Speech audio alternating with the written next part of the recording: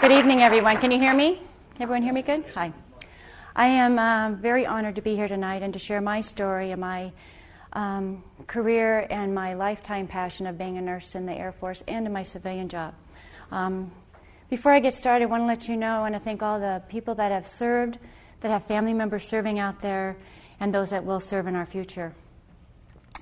I have been blessed to be in the Air Force Reserves, and I joined as an older nurse, and it has been an exciting adventure, and I'm going to share my story for you, for what it was like when I started there in Afghanistan, and how we go about picking up a critical care patient.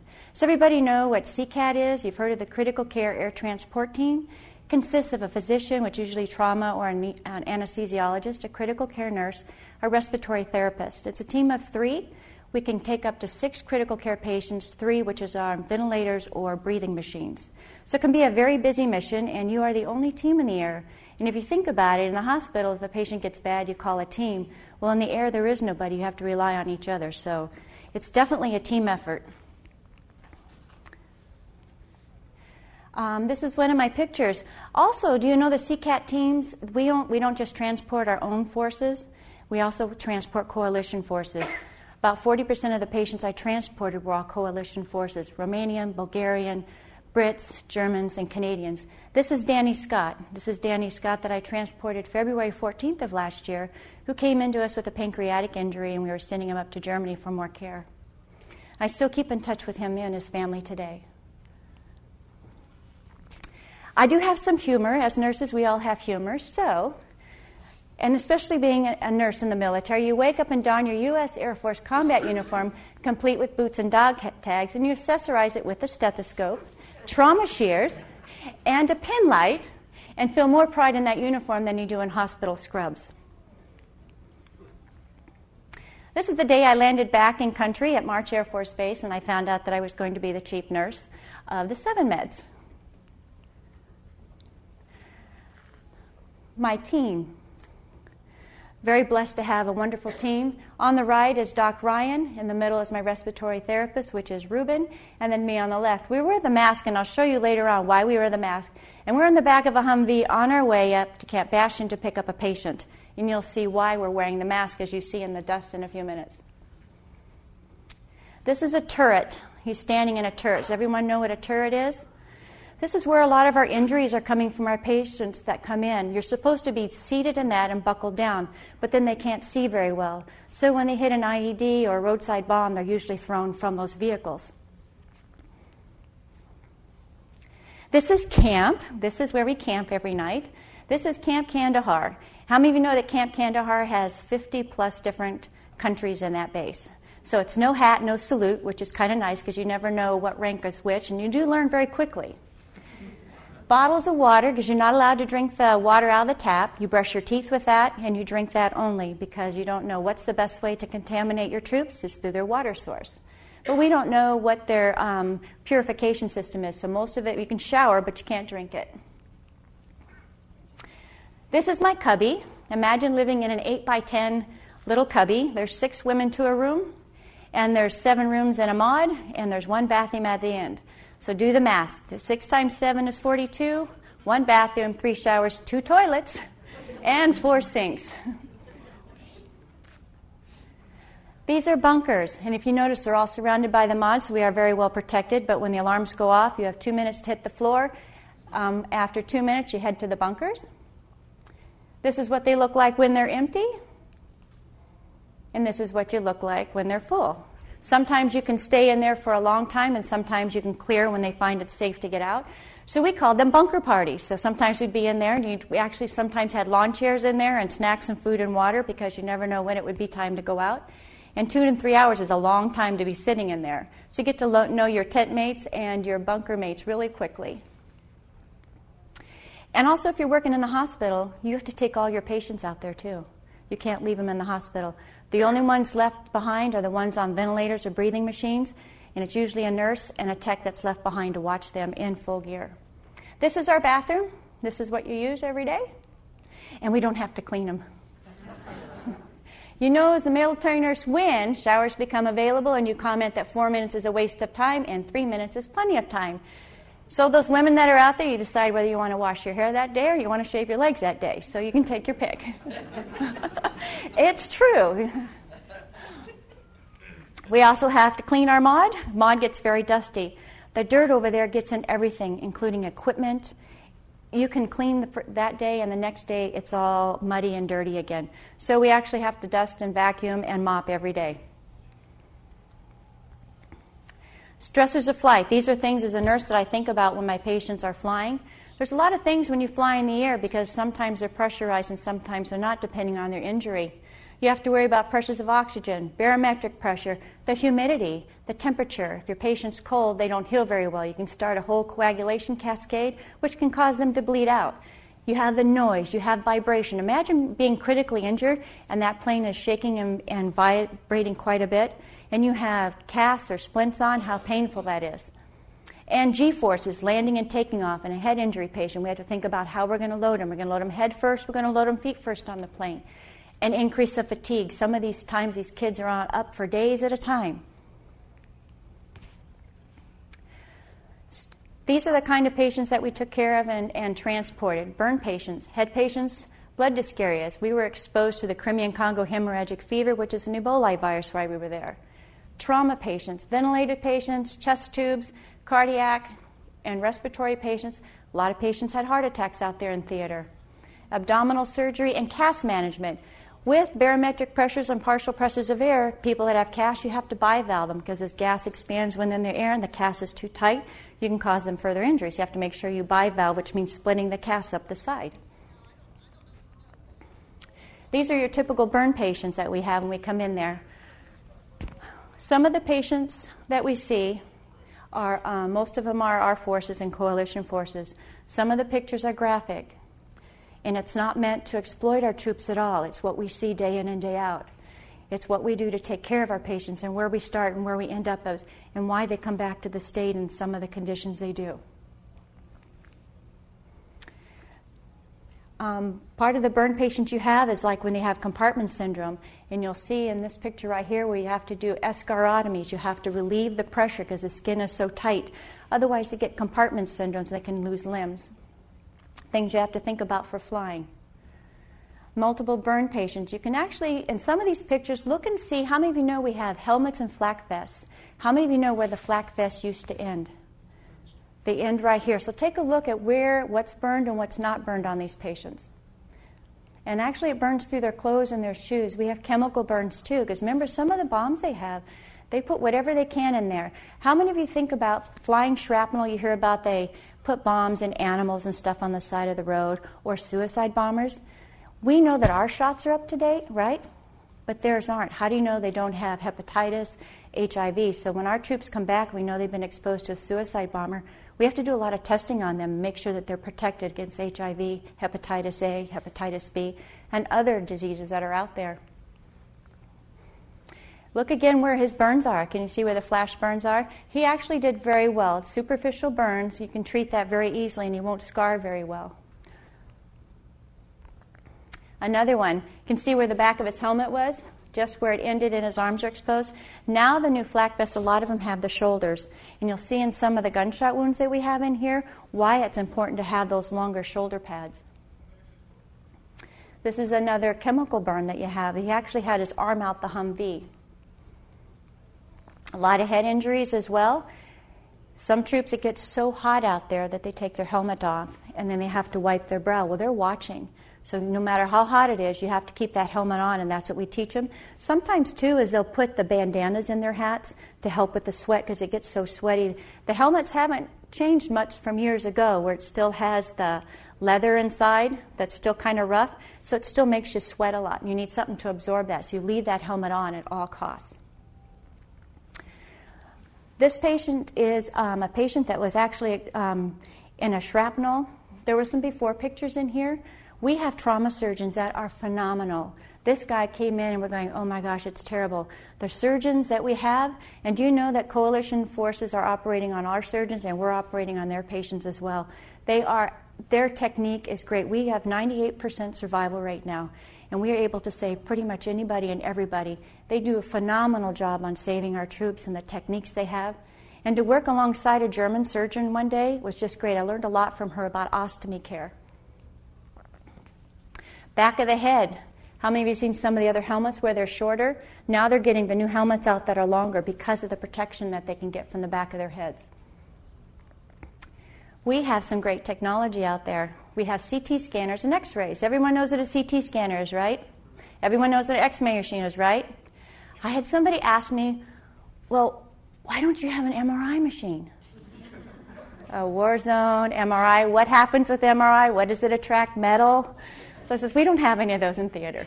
But you can see we can get better pictures with the CT scan on these patients to find out why they have, what's wrong with them, and get them fixed. Do they need a drain in their head? We don't have to wait anymore. We can actually start them in Kandahar and Bagram, get tubes and drains to drain any pressure in their head and get them on up to Germany. This is the new 3Ds that they have out there. Is that not cool? You can see exactly what's wrong with that, and that's down in Kandahar as well. And you can see what's wrong and where they might have shrapnel or something before you take them to the OR. Mass casualties. Mass casualties come in droves. You never know if they're one or two. In my civilian hospital, when we have a mass casualty come in, we just get on the phone and ask people to come in. When we have a mass casualty over there, they actually put a call in. Everyone's pager goes off. Manpower, more people come out of the woodwork. Pilots come out before pilots would never come out. I have seen pilots come in to comfort patients, wash their face, sit and talk to them and hold their hand, which is truly heartwarming. It's truly everybody's there to help everybody else out. This is open heart massage. If you haven't seen this before, they do everything they can to save anybody. Shrapnel, flying shrapnel pieces, that's actually a piece of bone from an animal that went flying. This is, have you know what an M60 is? This guy was hit with an M60, and he unfortunately, he did not make it, but they were trying to find out where he was. Sometimes they can patch it, but they just couldn't find and stop the bleeding in time on him. Flying shrapnel again, pieces. Everyone knows what shrapnel is, correct? They actually cut through his clothes and through everything and just cut the whole top part of his leg off because it was just flying. And you think of velocity and speed of stuff that's flying through the air. They go from being in there to the trauma surgeons, and the trauma surgeons will actually go directly into the OR. This is actually the OR suite, and they have tourniquets. Everybody in theater, foot soldiers, Army, Navy, Air Force, Marine, all have these new tourniquets out that are on there, and we all carry medical packs. So everyone is taught self-aid and buddy care to put tourniquets on, and those tourniquets save this guy's leg. Never use your own, though. X-rays, another X-ray of a foot. The next couple pictures are showing you why our troops are coming back with amputations. Some are salvageable and some are not. Some have external fixators, which we'll show you, that can help realign, but some, the vasculature is just so far gone that they can't manage it anymore. This is one of those I told you, it's just not, the limb was not viable. So it's one of them, unfortunately, that lost a limb. This one was able to put an external fixator on and save him. You can see that he has multiple fractures. If you can see the other one up here.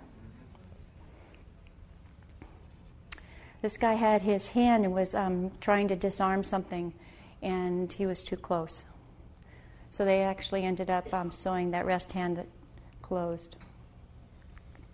Wound care is very important.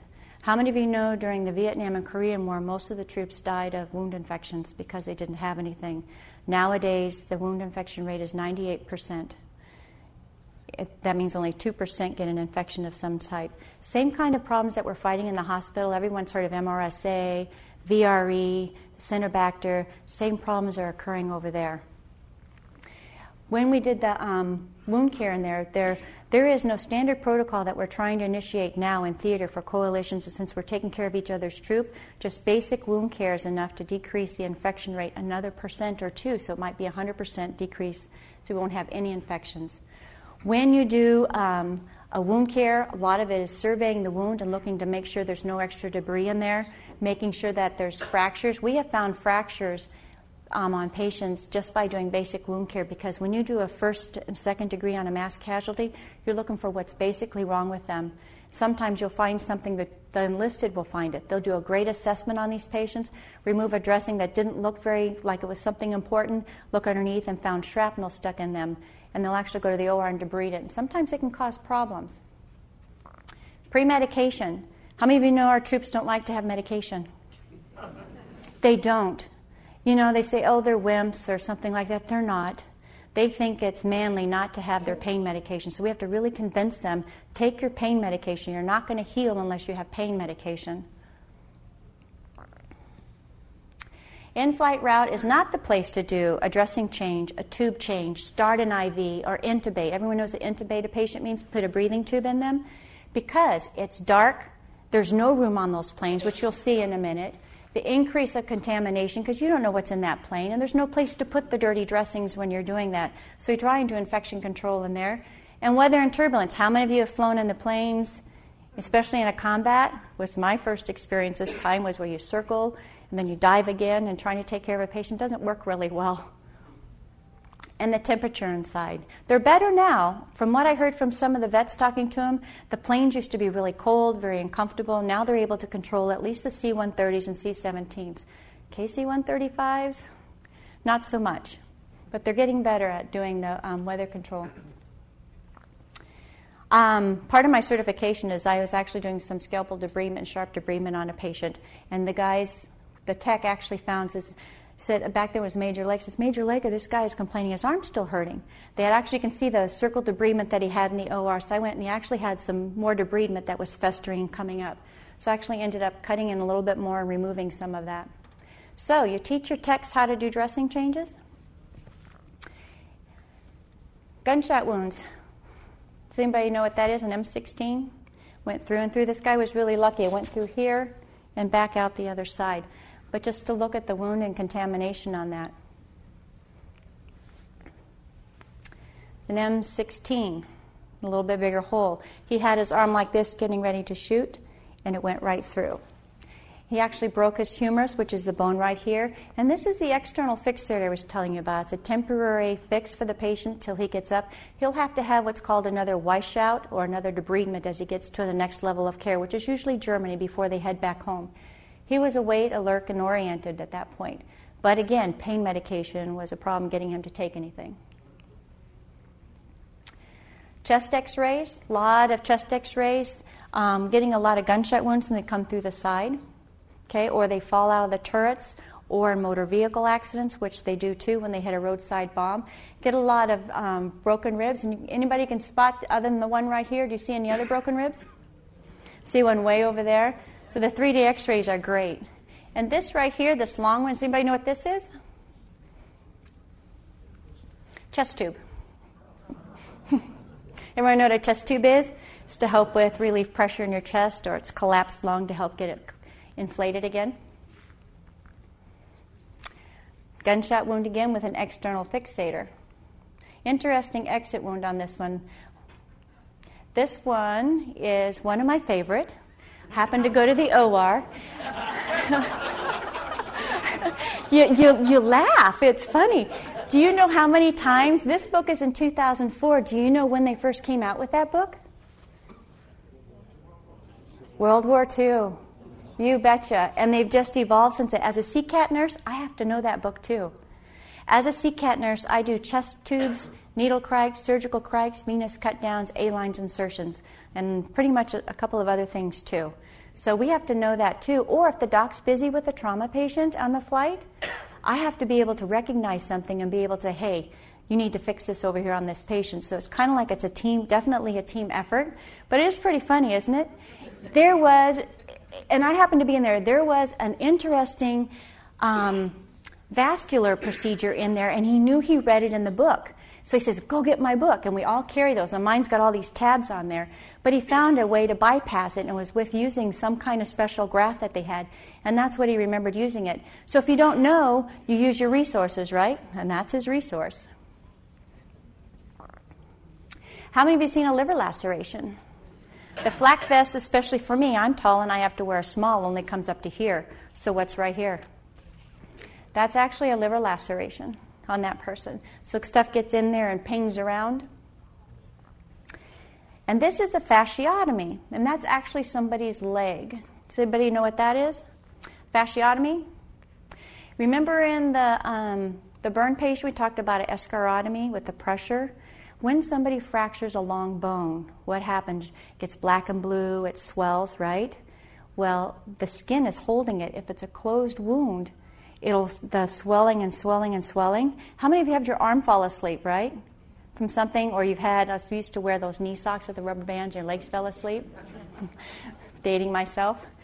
The fasciotomy is done on both sides of a leg or an arm, or sometimes your thighs, to relieve that pressure. If the pressure is not relieved, blood will continue to build there and put pressure on your artery, nerves, and veins. You can actually lose a limb. So it's actually a way to relieve pressure. Did we create another wound? Yes, but did we save his limb? Absolutely. Flying shrapnel. This is something that they pulled out of someone's belly. The velocity is just incredible. Now I'm going to show you. We're going to start with how the patients come in. We still use the same helos that they've used the last few years, and I tell you, when you hear those come in, it's kind of emotional, and everyone's kind of waiting to see what comes off of it. When they call a mass casualty, our team has actually helped with the mass casualty because they're another trauma team to come in. When they come in, you wait to see if they're going to bring him in or they just leave him out on the tarmac. They leave him out on the tarmac. It's very heartfelt and very emotional for everybody.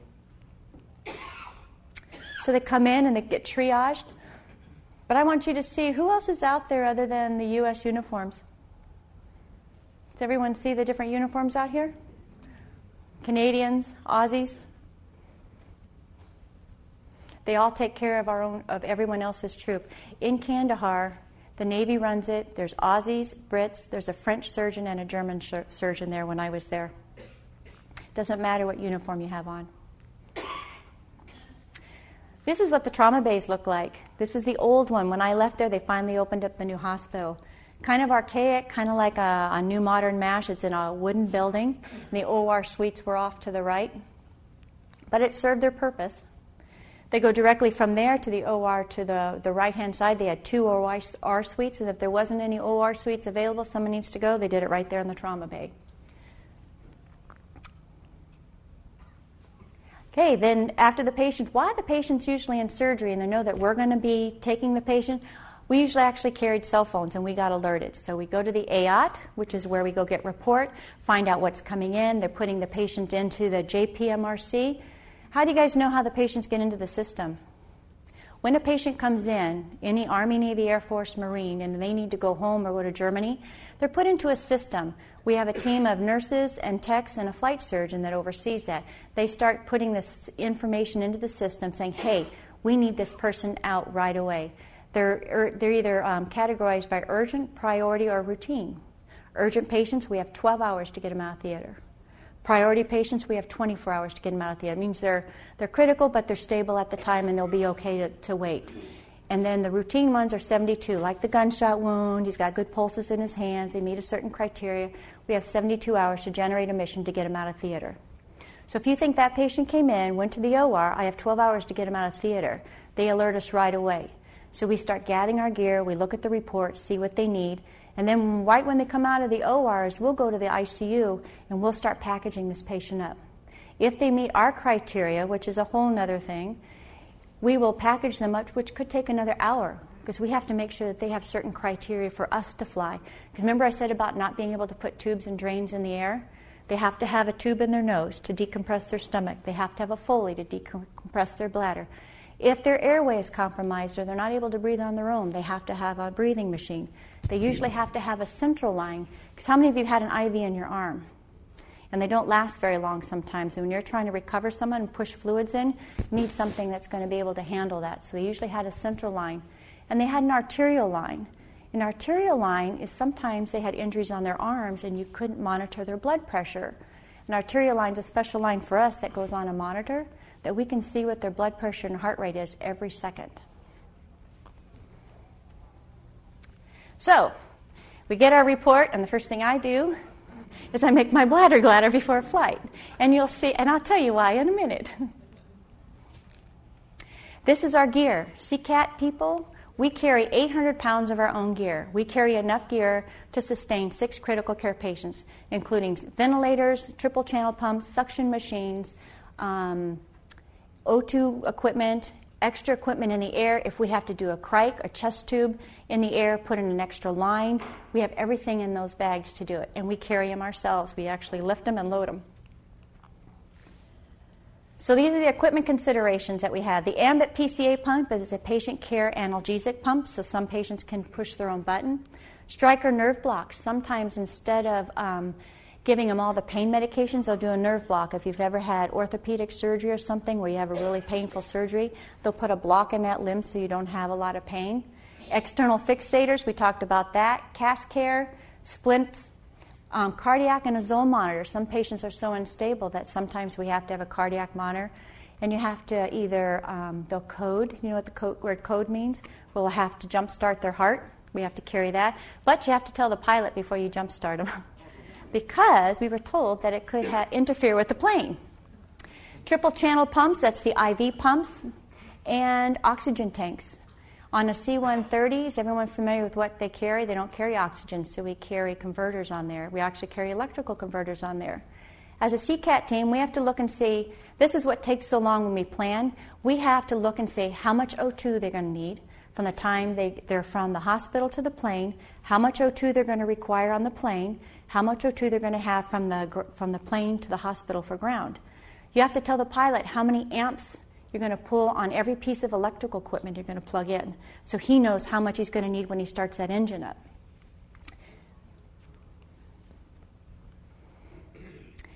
This is the dock. We're on our way to package a patient up. How many of you know what a spine board is? With those orange things that usually the paramedics or EMTs in the civilian jobs put you on? The Air Force has something better. That yellow thing, you're going to see it in a minute. It's a new spine board, a vertebral spine board. It's fabulous. We have a patient we're going to go pick up on a spine board. We have to think, okay, this patient, what we're going to put on the plane, we put on that truck. What we need to go package our patient up, we have to start thinking, we're going to need a ventilator, we're going to need a suction machine, we're going to need a triple channel pump or 2 triple channel pumps. We're going to need, who knows what a wound vac is. Sometimes they need a wound vac. So we carry all that into the hospital to start packaging our patient up. Once you package the patient up, you put them on a litter. You put what's called a black smeed over the top, which we'll show you in another picture. You load all of that electrical equipment on top of that, and then you load them on a bus, and then you load them on the plane. Look how many people it takes to carry one. If you imagine that our average Marine Army guy is about 200 pounds, and we're adding 70 plus more pounds of gear on top of that to carry them. And I have a little video that we're going to show you. I actually have 2 of them that are pretty cool. This is carrying them onto the plane.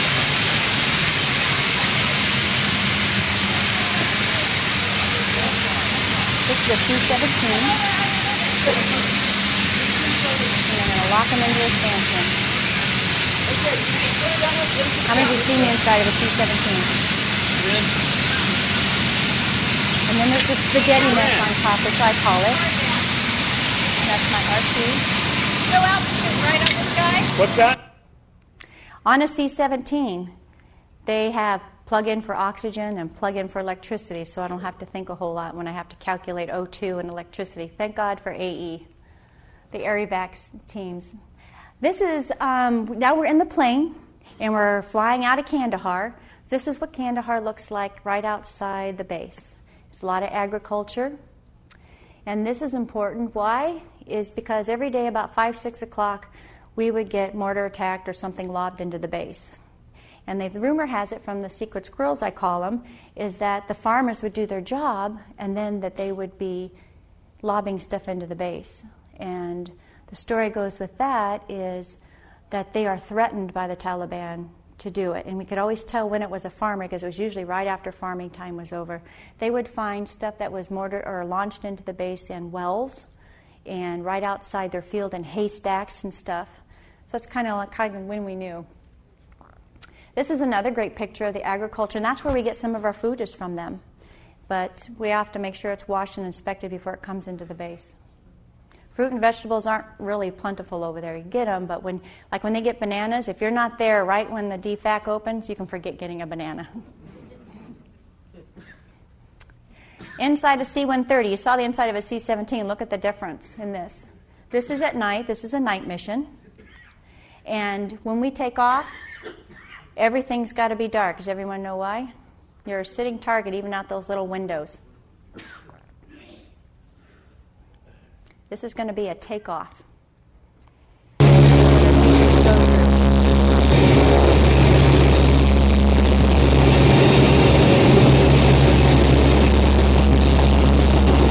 How bumpy that is. I keep them pretty sedated for takeoff. A lot of times they're sitting in the side on the C-130 and we have our feet up like this, bracing it so it doesn't bounce as much. But look again at all the equipment and the tubing and the wires and stuff. The doc loved me because I had everything marked. I was real anal. You always know you were going someplace that wasn't really safe to pick up somebody that was really injured that couldn't make it to anything other than a fob. And this is a raven is what I call them. I call them secret squirrels. You knew when they were on your plane that you were going someplace that wasn't going to be very safe. They get off the plane before you even do. They get out with their weapons loaded and look and make sure it's safe. They escort you to wherever the tent or wherever the patient is to package them up and send them back. Shot at a couple times, but thank goodness they were bad aims. This is on the way. How many of you have heard of the Helmand District or Camp Bastion or Leatherneck?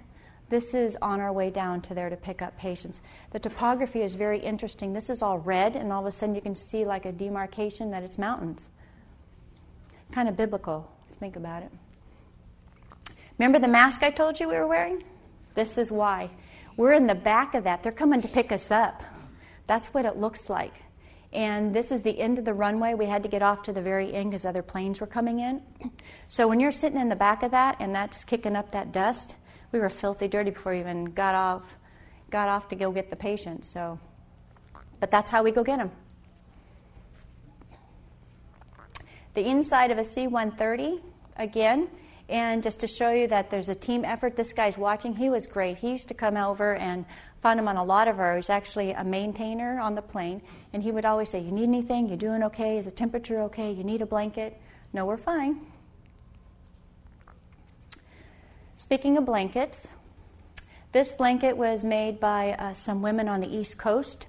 Thanks to your efforts and many other people, our troops are kept warm. How many of you like wool? Oh, good. Nobody else does. When you're injured, you're burned, you have really bad injuries. Do you know when you come in as a trauma patient, they cut your clothes off? So what do you have on? Not a whole lot.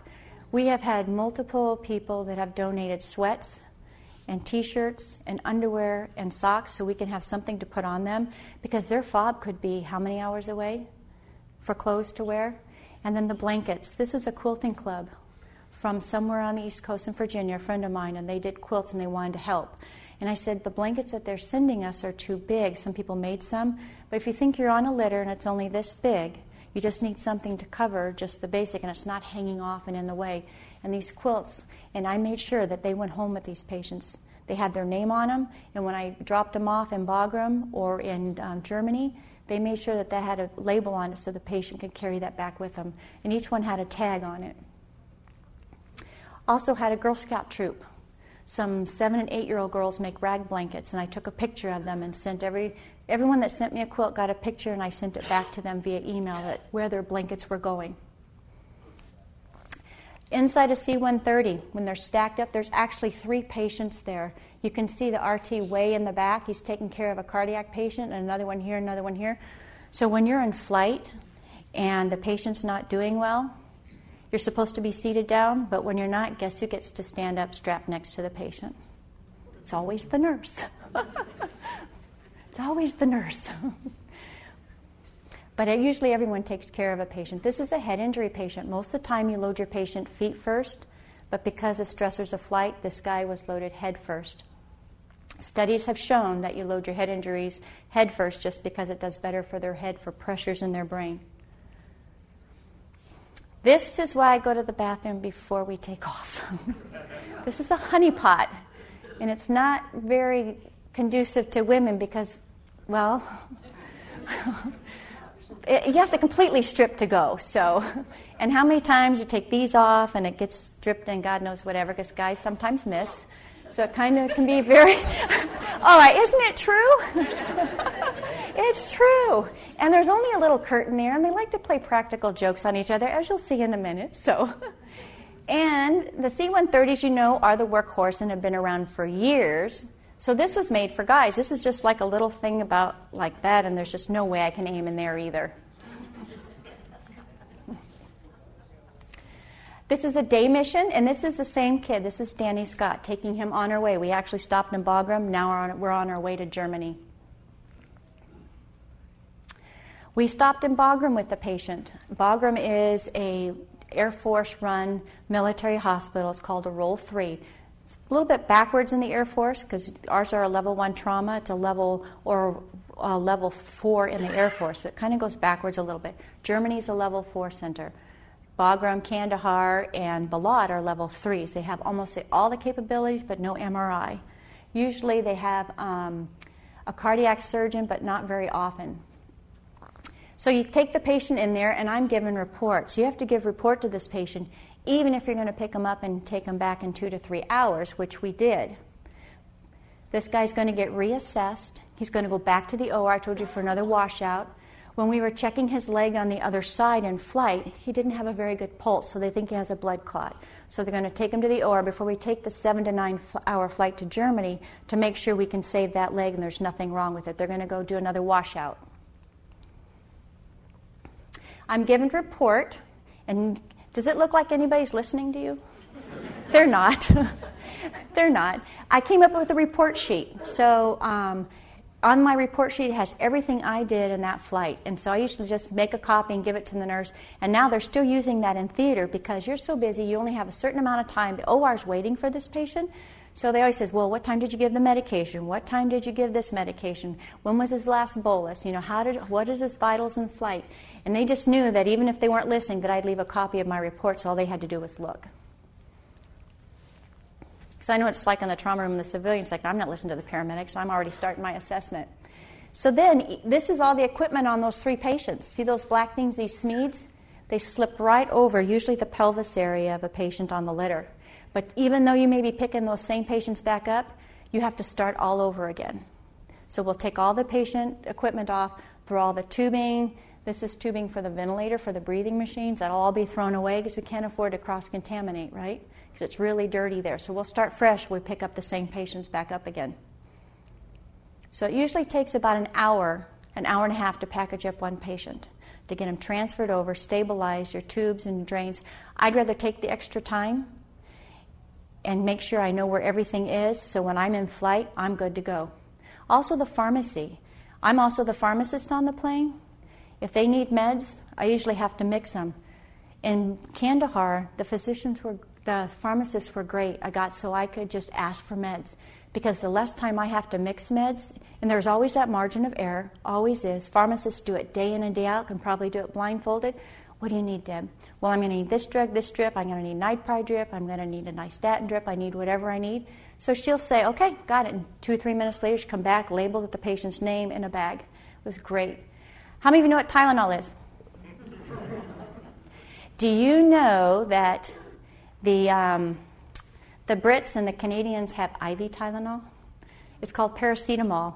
So when I went to Germany drop off patients, I get chocolate and bring it back down, like in MASH, and we trade paracetamol for chocolate.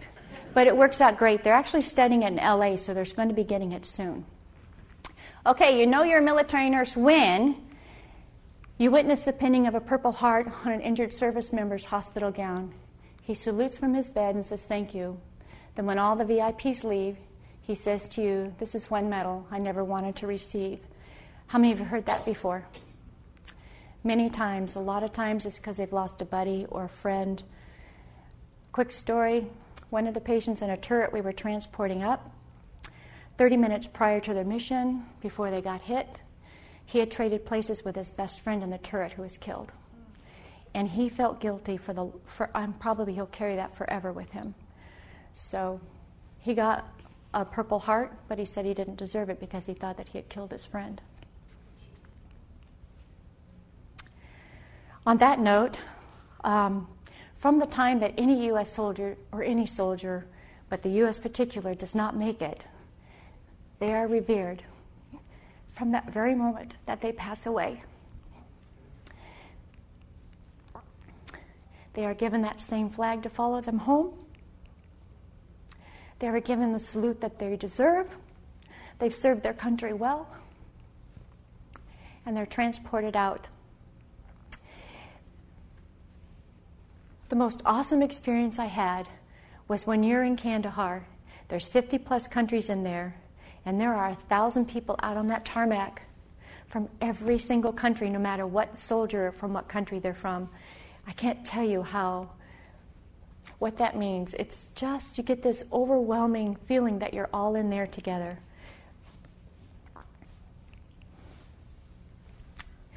Some of the hazards that we fly in is dust storms. I thought, so how many of you heard of the haboobs in Arizona? Well, that's where I live. And they go, haboob? Yeah, I live that all the time. So it was nothing, but they still land and take off in that kind of weather. Our pilots are phenomenal. This is our last mission with our doc, and someone took our farewell picture. This is actually the Crimean Congo hemorrhagic fever patient that we transported, and the red bag and stuff. So we didn't convert, but 3 surgeons in Germany did. They actually came positive for the virus. They started him on anti-meds right away. The patient did not make it. He expired 3 days after we got him to Germany, where he had consumed all the blood products in Germany in 3 days, that they actually had a call out for blood products because they tried to do everything they can. If you think about it, something like an Ebola virus, in theater, you don't have the capabilities of diagnosing that. And it takes a while for those results to come back in, even in Germany. Here's me diligently playing with the pumps, and I tell you, I hate those things. Dirt gets in them, and you have to take them out, and you're pounding them, and you're cleaning them. They're just a pain in the butt, but they work. But this picture is significant. See that blue thing right there? Told you about those new spine boards? The new spine boards are lay flat, and you put the patient on it, and you coon them up, and you suck the air out of them. It's made with beads. You can pick them up just like you would on that spine board, and every 2 hours you relieve it, and then you push them back up just to get the circulation back. We have no pressure ulcers. Everyone knows what a bed sore is? From those things. They've kept them. We've had not one complication with the spine boards. Our spines have remained stable the whole flight. These 2 patients on here are the 2 helicopter pilots that, I don't know if you heard, that crashed, and there was 2 survivors, and we had the 2 survivors on here. And this is a better picture of the spine board, and someone said they wanted to see what my drug box looked like. Well, that's all my drugs in the black box. And that's one of the blankets from the Girl Scout troops. Also, too, I am known to be MacGyverette. And MacGyverette, this is a chest tube. But this patient we picked up down in Bastion, and if you see, he is in what's called skeletal traction, where they put a pin through the knee because he had a femur fracture and he wasn't stable enough to go to surgery to repair it. So they intubated him, sedated. He had a bunch of chest trauma as well. So you see the wire hanging off the end and down the side. So I found a piece of metal here at the very bottom, found it out back. We duct taped it to the end, and I hung it down. And that's IV bags. And it kept him in traction. We x-rayed him before he left and x-rayed him and got to Germany. It worked really well.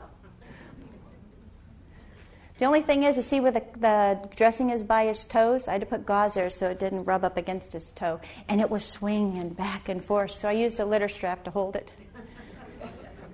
Darn landing and takeoff. These are the spine boards again, but the C-17, you could exercise in that thing. But a lot of times they transported cargo with you. You hardly ever, fuel is fuel. If it was safe to transport with patients, they would put it on there. But they will also generate a mission for one U.S. soldier to get him out of theater if he needs to get out urgently. To get one patient out of theater, it takes an army. It's not just the CCATT team, and I want to make that clear. It takes the ground crew, the JPMRC, it takes people in Scott who's putting that patient in the system, to the maintainers on the ground to get the plane, to the pilots, to the air traffic controllers, to the people in the hospital.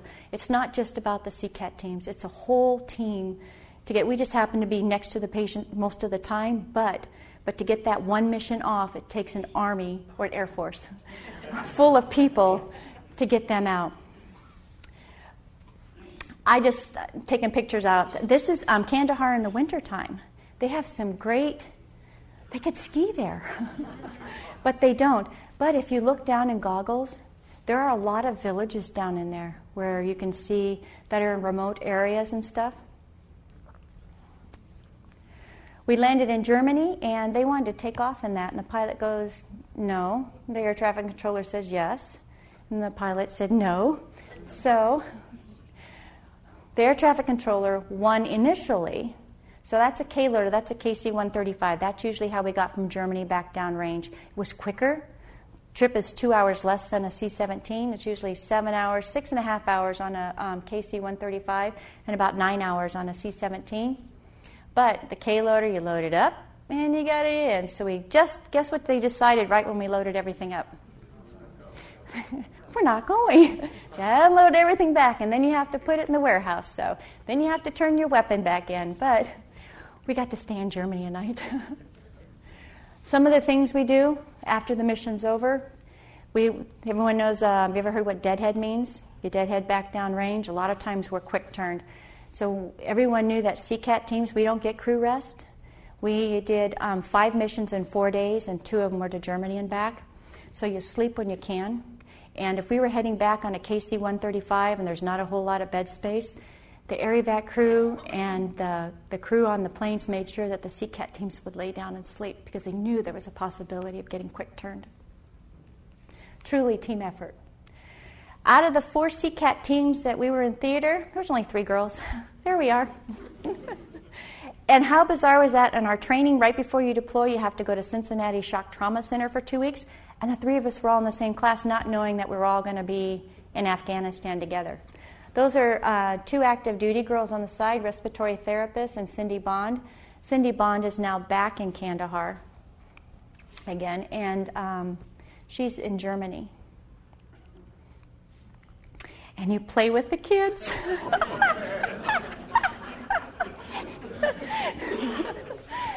So we do. Yeah, it's sense of humor, it's stress relief, especially after you've had a really busy mission and a busy day. We transport kids. We transport kids from Kabul.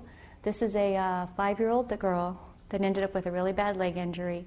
We did grafting of muscle and flap on her legs, and skin grafted it about 5 weeks later, and sending her to Kabul to be with her 11-year-old brother, who will be her caretaker. They lost their parents and most of their other family members. Things you do in your spare time. You run. This is the NATO gym. How many of you have seen an army gym?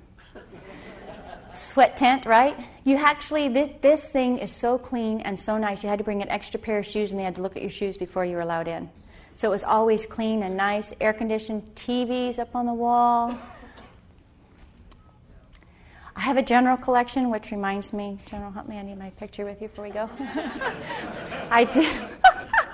I caught him right after he came out of the porta pot. So he was a very nice guy. That's interesting to talk to them because they're human like everybody else, under the same stressors, different kind, to make sure missions get off okay, making sure things are running. So I have a picture of 9 generals so far. Anytime anybody want anything, oh, Deb, go ask, and you'll see in a minute too. This is in Bagram as a friend and a confidant, knowing what we were going through emotionally and physically. You take care of each other. You make sure that they're coping. You make sure they're doing okay. When she went to Kandahar, or if I came up there, we'd go for coffee while we're getting ready to pick up a patient and head back up range. And the Frenchies. The doc was intrigued by this vehicle, and it's a, let me see if I can get it right, it's a aquatic vehicle as well as a land vehicle. And it's something that they use. It was very interesting, and they were all excited that we asked about it. So we all got our picture with them, including the doc. So very nice people, and they spoke pretty good English. But after a while, we started calling their uniforms by ice cream, and to me it looks like pralines and cream. And this is the gunner ship. How do you know what a gunner ship is? When you hear that thing take off, you know that things aren't going well. Truly respect for those guys, too.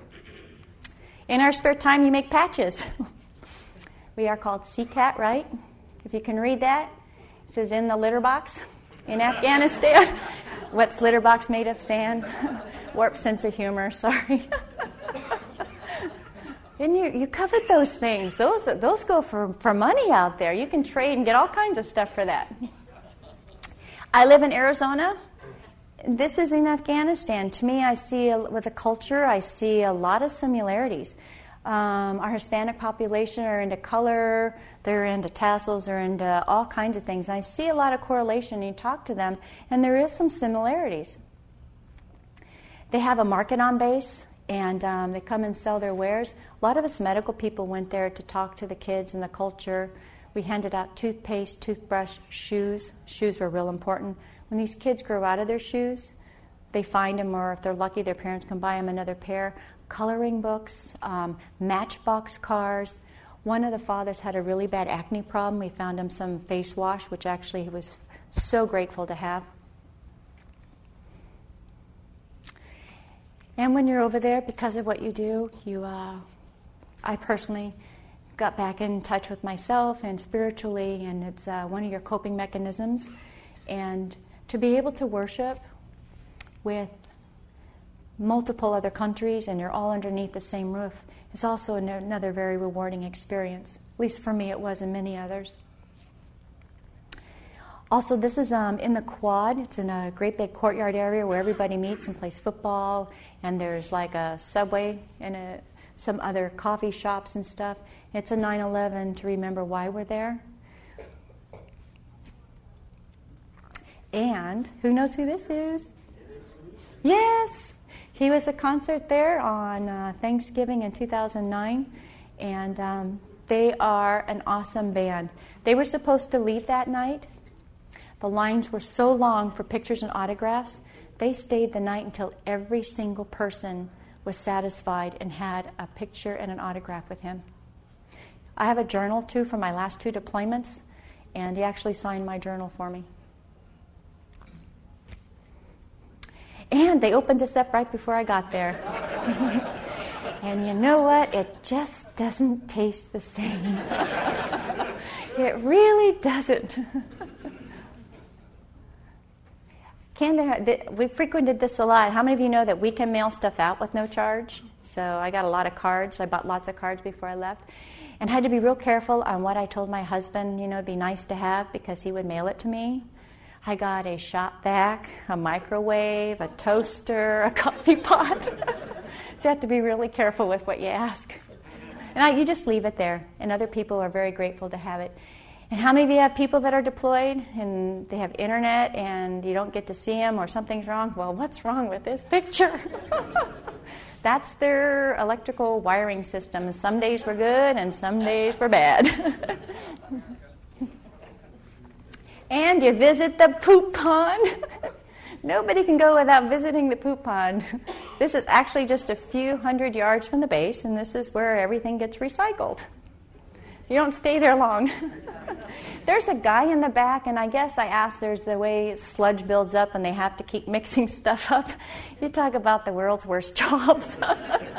It's got to be it. A lot of people volunteer to work in there. They use a lot of the city people that come in from Kandahar. They're actually checked before they come on base as workers. Those who clean your bathrooms, your porta pots. There are a lot of contractors out there that are in harm's way as well. And you enjoy Mother Nature. This is the picture that night we got to stay. We went for a walk in the snow after being in the desert for so long. And it was just very nice to just relax and take a walk and just reflect on everything and just not be where you needed to be that day. And I think that's it. Oh, no. How many have heard of the burn pit? They burn everything over there, so you have to be really careful on where you walk. They're getting better about burning it further away and controlling things that they burn. And why people have hearing loss. We're loading a patient, and what's that in the background? Why you wear hearing protection, and I don't know why people don't, but they don't. So that's why you need to wear your hearing protection. You never know, because you're not going to stop that F-16 from taking off if they need to go, and I wouldn't want them to either. And combat, air power for America, right here, right now. And that was truly our motto over there, and it's truly a team effort. And I think that's it.